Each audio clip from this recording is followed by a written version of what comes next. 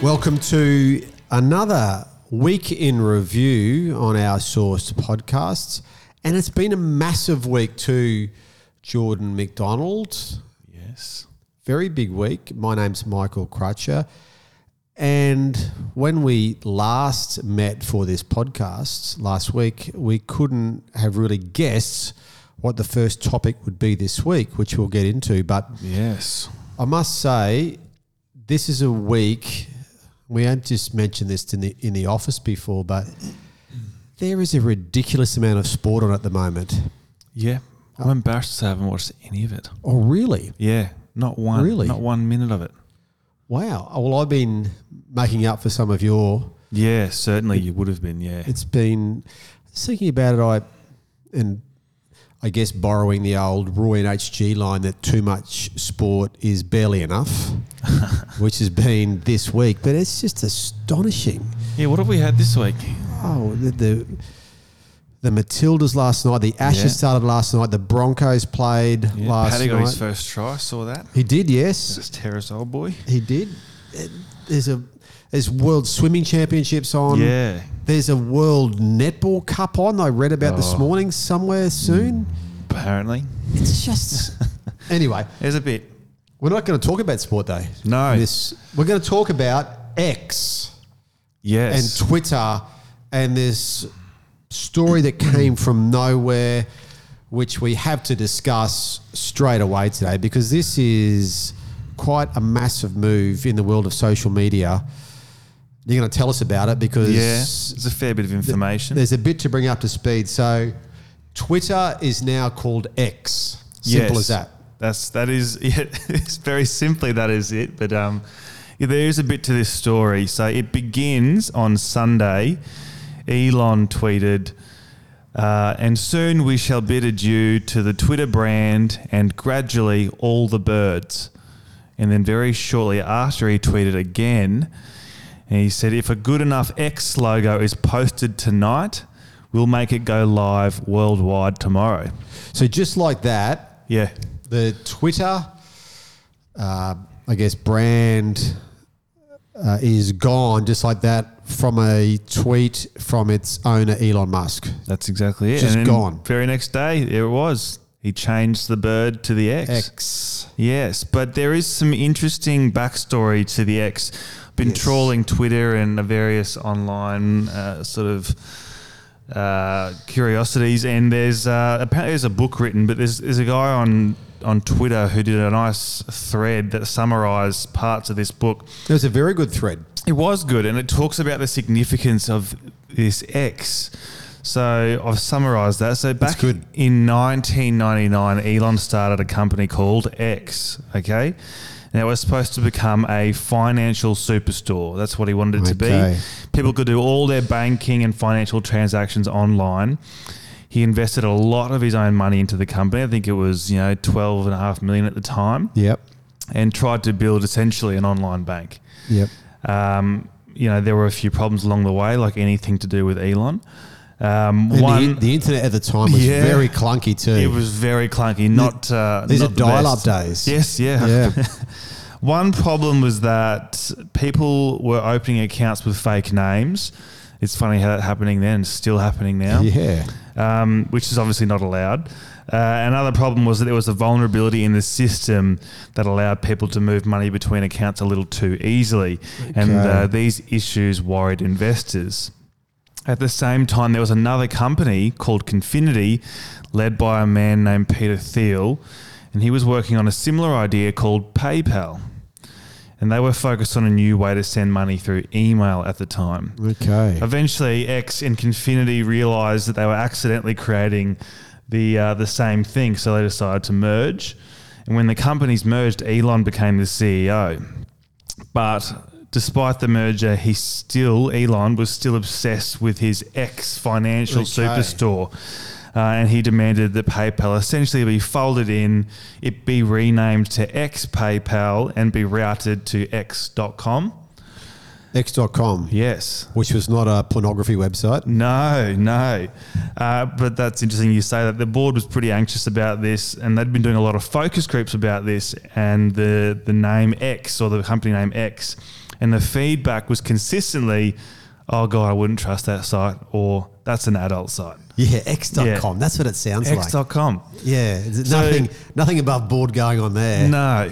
So what ends up happening is the board agrees on a coup. They gather the signatures, and as Elon's taking off for his honeymoon, they call an emergency board meeting, and Elon's out.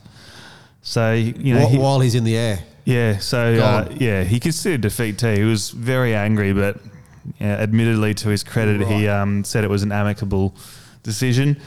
So now here we are today. Musk's sustained obsession with X has risen to the surface again. He thoroughly believes that it's his key to his success, and he wants to make it happen with his new company, X, or Twitter, as it formerly was known. Yes. And he reckons he can't get tossed out this time because he owns the thing. That's true. He can't be. That's it. So we're looking at the current Twitter X now. Yes. And I reckon if you looked at Twitter or X since he bought it, it's just completely deteriorated ever since. He bought it for $54.20 per share, which was worked out to be about $44 billion. Yeah, about 65 billion Australian. Yes, that's it. Back in October last year. Commentators said the price at the time was, way above its actual value, but even Elon couldn't back out of that one at the end. He was sort of forced into that. He sort of tried to. He for a tried while. to, but they strong-armed him a bit. Yeah. But by May this year, Twitter's value's at about 1/3 of what he paid for it now, which is not great. He's lost over half his advertisers and the revenue that comes with it. Yeah. Usage is continuing to decline too, and it doesn't help when you've got new competitors like Threads. Yes. So everywhere you turn, it's not really great for Twitter, or for X, as we should call it. In that sense, it's just can't get used to that. No, I can't. In that sense, I can see why the rebrand might have been appealing. It's a way to sort of pretend clean your slate, and hopefully all those users and advertisers will come back, and the money as well. But it's in that black colour. It is. It's not a particularly exciting logo. No. And if you, at least on my desktop, if you want to tweet, you still got to hit a button that's blue and says tweet. It says tweet. That's exactly right. So we're still tweeting on X. We're still tweeting on X as it is. It's a bit odd. It is really strange. Yeah. The whole rebrand, as you look at it, it's all over the shop. It's drab. It is. Black. So it's what will Twitter, X, I keep getting it wrong because what it's will X be? What will X be? Yes. This chief executive of Twitter, Linda Yaccarino, she described Twitter, and she tweeted this. It'll be a platform that includes audio, video, messaging, and banking capabilities, aligning with Musk's ambition to create an everything app. Do people want that? Has there been a demand for this? I don't think he cares. Yeah, I don't think so. Because I don't think he's ever cared. I'm aware of this demand. This is sort of his whole mantra. Yes. I'll just do as I please. Elon, unsurprisingly, backs himself 110%. He tweeted saying X will become the most valuable brand on Earth. Mark my words. Most valuable brand on Earth. Most valuable brand. Okay. But looking at these early stages of this rebrand, I can't say I'm filled with confidence at the moment. What do you think? Oh, look, I guess I go back to what did Musk really pay 65 billion Australian dollars for last year? Because he's sort of changed almost everything to do with it. It's like someone who's bought a house and then completely redesigned the house. Yeah. I don't sort of really understand that. Why did he, he bought Twitter, he sacked a bunch of people. Yeah. He drove away a bunch of celebrity users who helped to bring traffic, and now he's changed the name. Mm-hmm. So it seems like, what's there left to do? Oh, well, obviously he wants to create the everything app. That's good. Let's see what happens there. Yeah, well, I don't know. But now, wasn't it amid the whole thing last year about the hullabaloo that he wanted to, maybe get out? He spoke about developing his own competitor to Twitter at the time.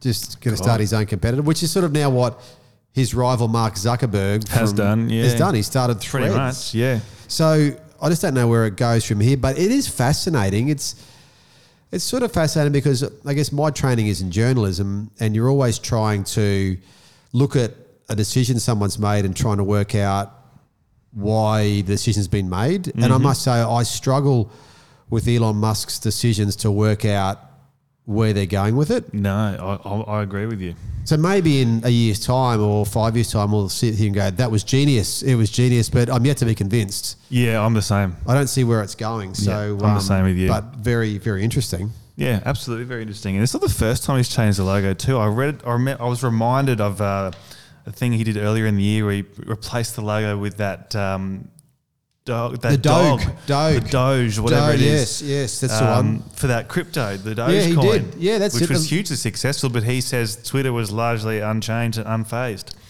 Okay, that was a little dog that turned up dog, there, yeah. The X though, it's different. Well, what an interesting development it was. Now, another big thing this week, which we wouldn't have mentioned this last week, is Barbenheimer. Barbenheimer, which is, of course, the combination of the two massive movies, Barbie and Oppenheimer. There you go, Barbie and Oppenheimer. Yep. Barbenheimer.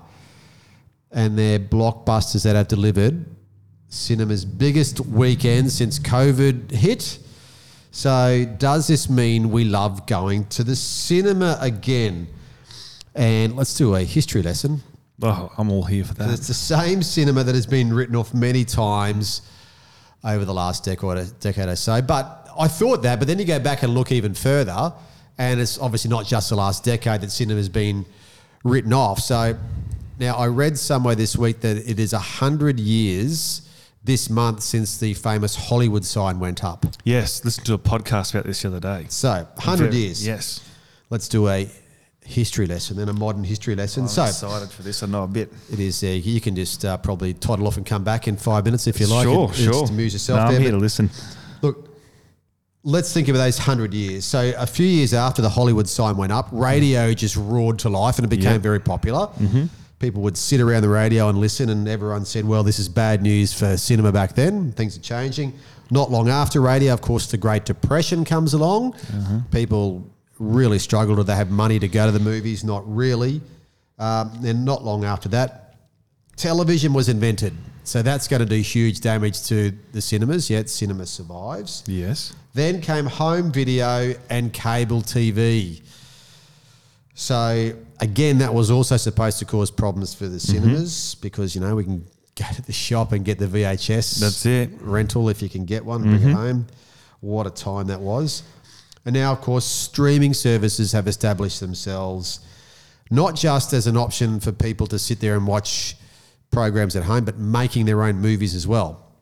So making their own movies, putting a lot of those to the cinemas, and they qualify for awards. So Netflix has won a bunch of Oscars over time, has. But then, sort of getting them onto home options pretty soon. So Warner Brothers in 2021, I think, announced at the time that all of their movies in 2021 would have simultaneous release on HBO Max or whatever it was called back then. So this is all great for the viewer. The options are good for the viewer, but what does that mean for cinemas itself? So the act of going to the cinema, driving your car there, getting out, trying to find a park, going and, getting robbed for popcorn and drinks and all that type of thing. So, and then of course COVID came along. So that's not even including COVID. So, okay, let's have a look at COVID by some of the numbers. These are US numbers. In 2020, movie theatres sold about 216 million tickets. Okay. 2021 up to 492 million. Yep. 2022, 813 million. But that was all below the pre-COVID number of 1.2 billion. So they're starting to go back up. Okay. And then along comes Barbenheimer. Have you seen Barbie or Oppenheimer yet? I have not seen either of them yet. No. Okay, so along they come. Neither have I. So you and I are we're too busy. Yeah, that's watching sport for me at least. So I went and had a look at Barbie and Oppenheimer in the Chermside cinemas tonight. Okay, Friday night. Okay, so about 5 hours before, I looked at the sessions from 6 o'clock onwards. Okay, so from 6 o'clock tonight at Chermside, there are 8 Barbie sessions. And really? Yeah, 8. And from 6 o'clock tonight, there are 4 Oppenheimer sessions. So 12 sessions all up, okay? I went through and looked at the bookings to see, not that I'm going, but say I was going. According to the cinema's website, those 8 Barbie sessions, so 8 of them, only had 140 seats available across all those sessions combined. That's left. Like 140 seats left. Wow. That's all over those 8 sessions. Okay. Oppenheimer, 4 sessions, only 118 seats available for those 4 sessions. Okay. Okay, and that was still 5 hours to go before it begins. So that's really good then, isn't it? So but let's not get too excited yet, because there's been so much commentary on this in recent years, heaps of commentary in recent years, including, I found this, some research by the Harvard Business Review on where cinema stood post-COVID. So the fact is that Barbie and Oppenheimer have been backed by massive marketing budgets. I mean, it's inescapable. Yep. I totally expected you to come into work the other day in pink. It seems like everyone was wearing pink. Yeah, it was a just bit like that. But you didn't. Anyway, so it's been huge. So let's take that into account. And here's the thing about the cinemas. It's a way for friends to go out together. It's an outing. It is. You can go out and experience these movies as an event. But how often are we going to get these massive movies? So Indiana Jones and Mission Impossible, they've been out in the last month or so. They haven't done as well as, I guess, their studios would have liked from what I've read. That's it. And they're seriously good movie franchises. So strip away those massive Barbenheimer revenues, and the feeling is that movie receipts are still down on the pre-COVID era, so they're still down.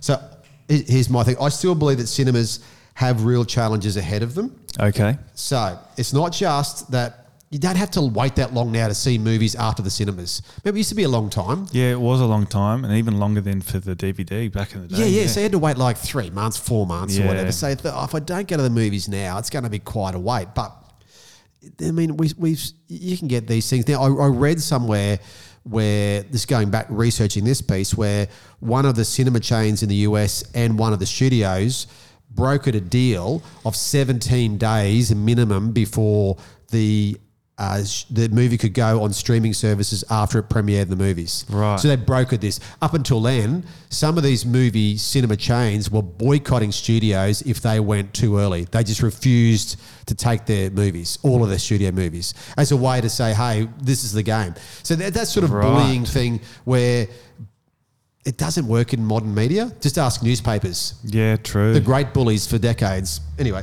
so there's that.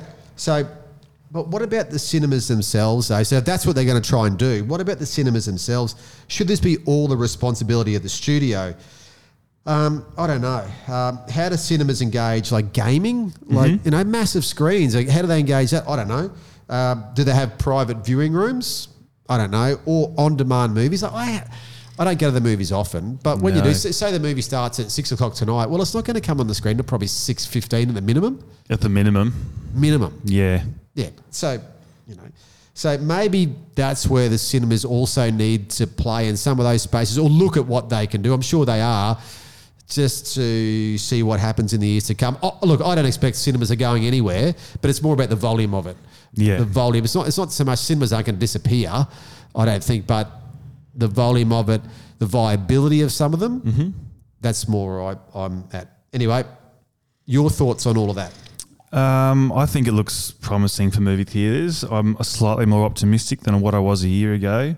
I think Barbie and Oppenheimer have attracted such big audiences because people have grown tired of new installments of old franchises that every year. Yeah, that's true. Which is why the Mission Impossibles maybe aren't doing so well. Yep. I also agree that the massive budgets and the creative marketing has helped immensely here. I can't remember the last time I actually saw marketing to this level or so widespread. Yeah. It's prominent, especially Barbie. I mean, our 3 boys at home are talking about Oppenheimer like they've actually looked up to see what the story was about. Yeah. No, it's been really interesting to watch. I like the question you've left the listeners to: how often are we going to get these massive movies? We always know that we always knew there'd be lag from COVID. Yeah. And these massive movies, particularly the animated ones that we get, like Avatar, they take years to make. I would have liked to say, I reckon we get a few more consistently in the next couple of years. But obviously we've got the strike going on at the moment too. That's exactly right, of course. So that's going to add further delay. Yeah. However, I do hope that Barbie and Oppenheimer give studios some confidence that taking some risk and spending some bigger money does put people in seats still. Yeah. It's still worth doing. I also think there's a bit of a shift in audience behaviour. I think we're so glued to the devices and screens and really still so conditioned to being able to meticulously tailor all our entertainment that I think we're starting to miss being part of an audience. Yeah, that's a I good think point. there's still value in watching a movie and being scared or laughing as one. Yeah.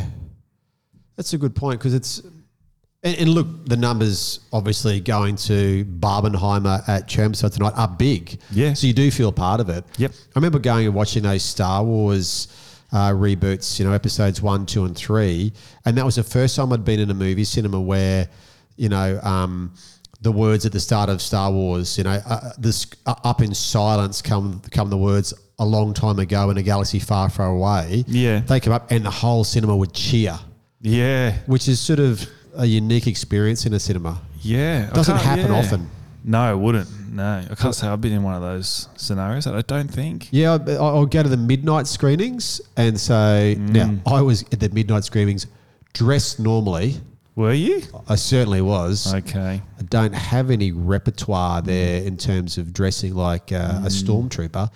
But obviously this was pre-children because I was going to the movies at midnight like I was some sort of, billionaire.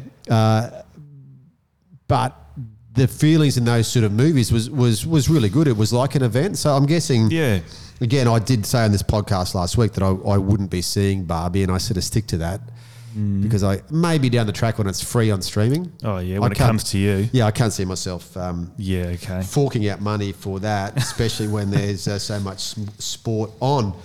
So little one I want to do this week is on some work around numbers of people from online media subscriptions. The Guardian this week and the Telegraph, both in the UK, put out some...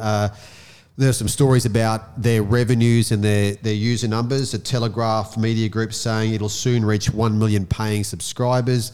The Guardian releasing its financial results for the last 12 months. Just one interesting thing on that, reading through some of that, it just seemed to me that one of the things that's emerging here is that one of the really valuable things in online news outlets trying to get readers to pay for news, and this is the difficult thing, but the advantage here seems to be to the ones who not just getting people to pay for news, but getting donations out of them. Mm-hmm. So getting people who will make sort of donations and see that particular media outlet as a good cause.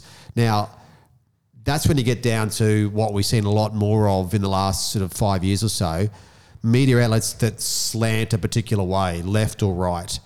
So they go left, they go right, away from what was traditionally down the middle because media outlets had so much advertising revenue. Yeah. It was about that. It wasn't about their political stance, really. It was more about their advertising revenue. That's gone. Now it's about their political stance. That's how they're getting revenue. So just another reinforcement this week that either you're on the left or the right, no matter if you're stirring up passionate supporters, they will donate money, and that is a big difference in the overall scheme of things. Yep. So anyway, I wanted to flag that. Now, interesting, some TV news this week, Jordan, you've kept an eye on? Yes, no, it's just a small mention. We looked at the ratings earlier this week, and it's the John Farnham biopic. Yes, the documentary that sort of traces the rise and fall and rise again of the music legend. Yes, and it's just showing us just how much Australians really, really love him. Yes. They really, really get around John Farnham. So after it became the highest grossing Australian feature-length documentary of all time in the theatres, the television broadcast on 7 this week attracted 866,000 viewers nationwide. They're good numbers, aren't they? Pretty good numbers. Good numbers, yes. Very strong numbers. We saw in the paper, I don't know who reported it, they said 1.3 million, but everywhere we checked was 866. So we're missing some numbers somewhere if that 1.3 is correct. But either way, big numbers. If you haven't seen the documentary, it captures Farnham's journey from being Australia's king of pop in the late 1960s and 70s to his struggles and triumphant comeback with the album Whispering Jack. Now, John doesn't actually feature on the screen. This is an authorised... No, he doesn't. That's an authorised body of work which the Yes. family has given their blessing for. But the audiences who've watched it have described it as an inspiring and heartwarming story showcasing John's dedication to the craft. So fans all around the world have tuned in, as well as in Australia. But yes, I did watch it. You have? What do you think? Look, it was sort of what I expected in the sense that it was a chronological documentary. I thought there might have been some little moments of sort of, I didn't expect in it, but without John participating in it in terms of, look, it was very interesting. I can see why people found it popular. Yeah. It didn't blow my socks off. It's a great story, and it's hard not to feel pride in the story. Also a bit of a sad story too, I must say. Yeah. So, but interesting, but good to see those numbers. It just goes to show that Australia still has a real soft spot for those, those real stars of the country who are decent people. And, it was Olivia Newton-John, her voice featured in the doco. Look, my understanding of it, and I really should check this before I say it, but my understanding was, obviously, she was very ill at the time, and so she's not on camera, but her contributions are excellent. Okay. So they're really good. So, and we love Olivia Newton-John. So Australians have a real soft spot for these people that we see as quintessential Australians who... Definitely. So that wasn't too bad. Now, I forgot to get the front pages of the magazines, but what I've done is, in this age of modern media, I've just got my phone out now, and I've got the front pages of the celebrity magazines. Is there a royal on there? There is a royal, but now look, I haven't been through these yet, so this is like coming at you live with. This is the first time I've seen it. Oh, okay. And what do we got? Well, look, on Women's Day, we've got exclusive Dr. Chris and Sonia, TV's best kept secret.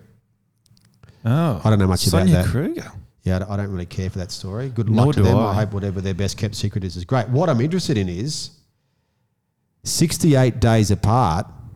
Have Harry and Meghan really split? 68 days apart. I wasn't aware they'd been apart at all. Apparently, it's been 68 days. 68 days, not hours. No, 68 days. So I don't know what's happening there. And now, look, of course, Gladiators. Yeah. Where are they now? Oh. Remember the TV show Gladiators? No. Where are they now? I didn't watch Gladiators, and I don't really care where they are now. I hope they're all doing well. Sure. But anyway, that's there. Now, what about New Idea? Because there's royals everywhere. Oh, so I'm doing the impromptu cover too. Yeah, you can do impromptu cover, New Idea. Okay, what do we got? Harry and William rush to King's side. Yeah, is there trouble? Looks to be. The King's got a hand on the forehead there, the forehead. Just it looks very very. I think he's got like a summer flu over there or something. Not good. And we've got very sort of paparazzi-esque photos of Harry and William there. But they're not reporting on the split. No report of the split. Further down, we've got Scotty's final season. Shock report for the block there. So it looks like they're signalling it may be the end of his time on the show, but it's probably not. Are you watching that show? We watched the last one. I actually got quite into it, but if there's a current season on now, I don't know. So there is a current season on because I saw the ads during State of Origin. Yep. Okay. Well, I've not watched any. So of I think it started. There were plenty of probably ads. Correct. Yep. We got Denise Drysdale, Guide to Getting Older. Okay. Probably won't look at that one just yet for me. Modern Families, Sophia, $325 million divorce. I did read about that the other week. I did see that. That was on the cover of something else we read the other week. Yes, I did see that one. Yeah, so what went wrong? That's the question they're all asking. Oh, it's obviously a page turner. Yes. Got it. Oh, Carrie and Tommy's red carpet debut. Very interesting story, I'm sure. And then we've got some recipes at the top. There's a recipe book inside, 20 tasty new dishes. Oh, this is fantastic. Wow. So these magazines, we mentioned because they tap into what's popular for their audience. They do a very good job of it, an excellent job of it in this day and age. And don't forget, this one you missed out, or I missed out on the Woman's Day. I missed it, my mistake. Oh, right. It's food again. One tray, 6 dinners out of one tray. Really? That's like a magic tray. Isn't it? What's in that, I wonder? I don't know. 6 dinners in one tray. What isn't in that's probably the question. That's true. Yeah. That's true. Now, what's the weekend for you?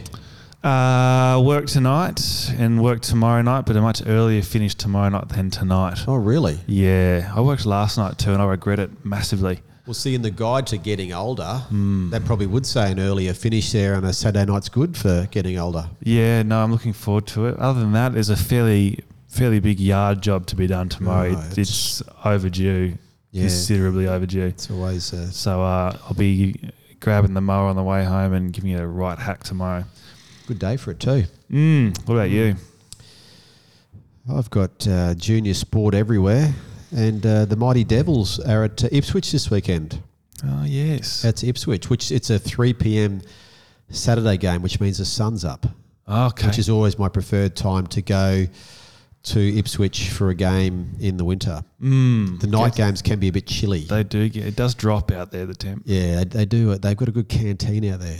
Oh, do they? They do, yeah. Oh, what are the highlight items? What Well, are the go-tos? if you've got the 7 p.m. game, you're going to the warm, the hot box there, which really does assist. Oh, so it's more just the facilities as opposed to the food?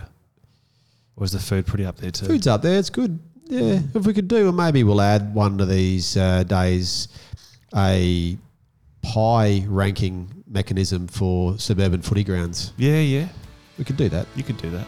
Enjoy the weekend. You too.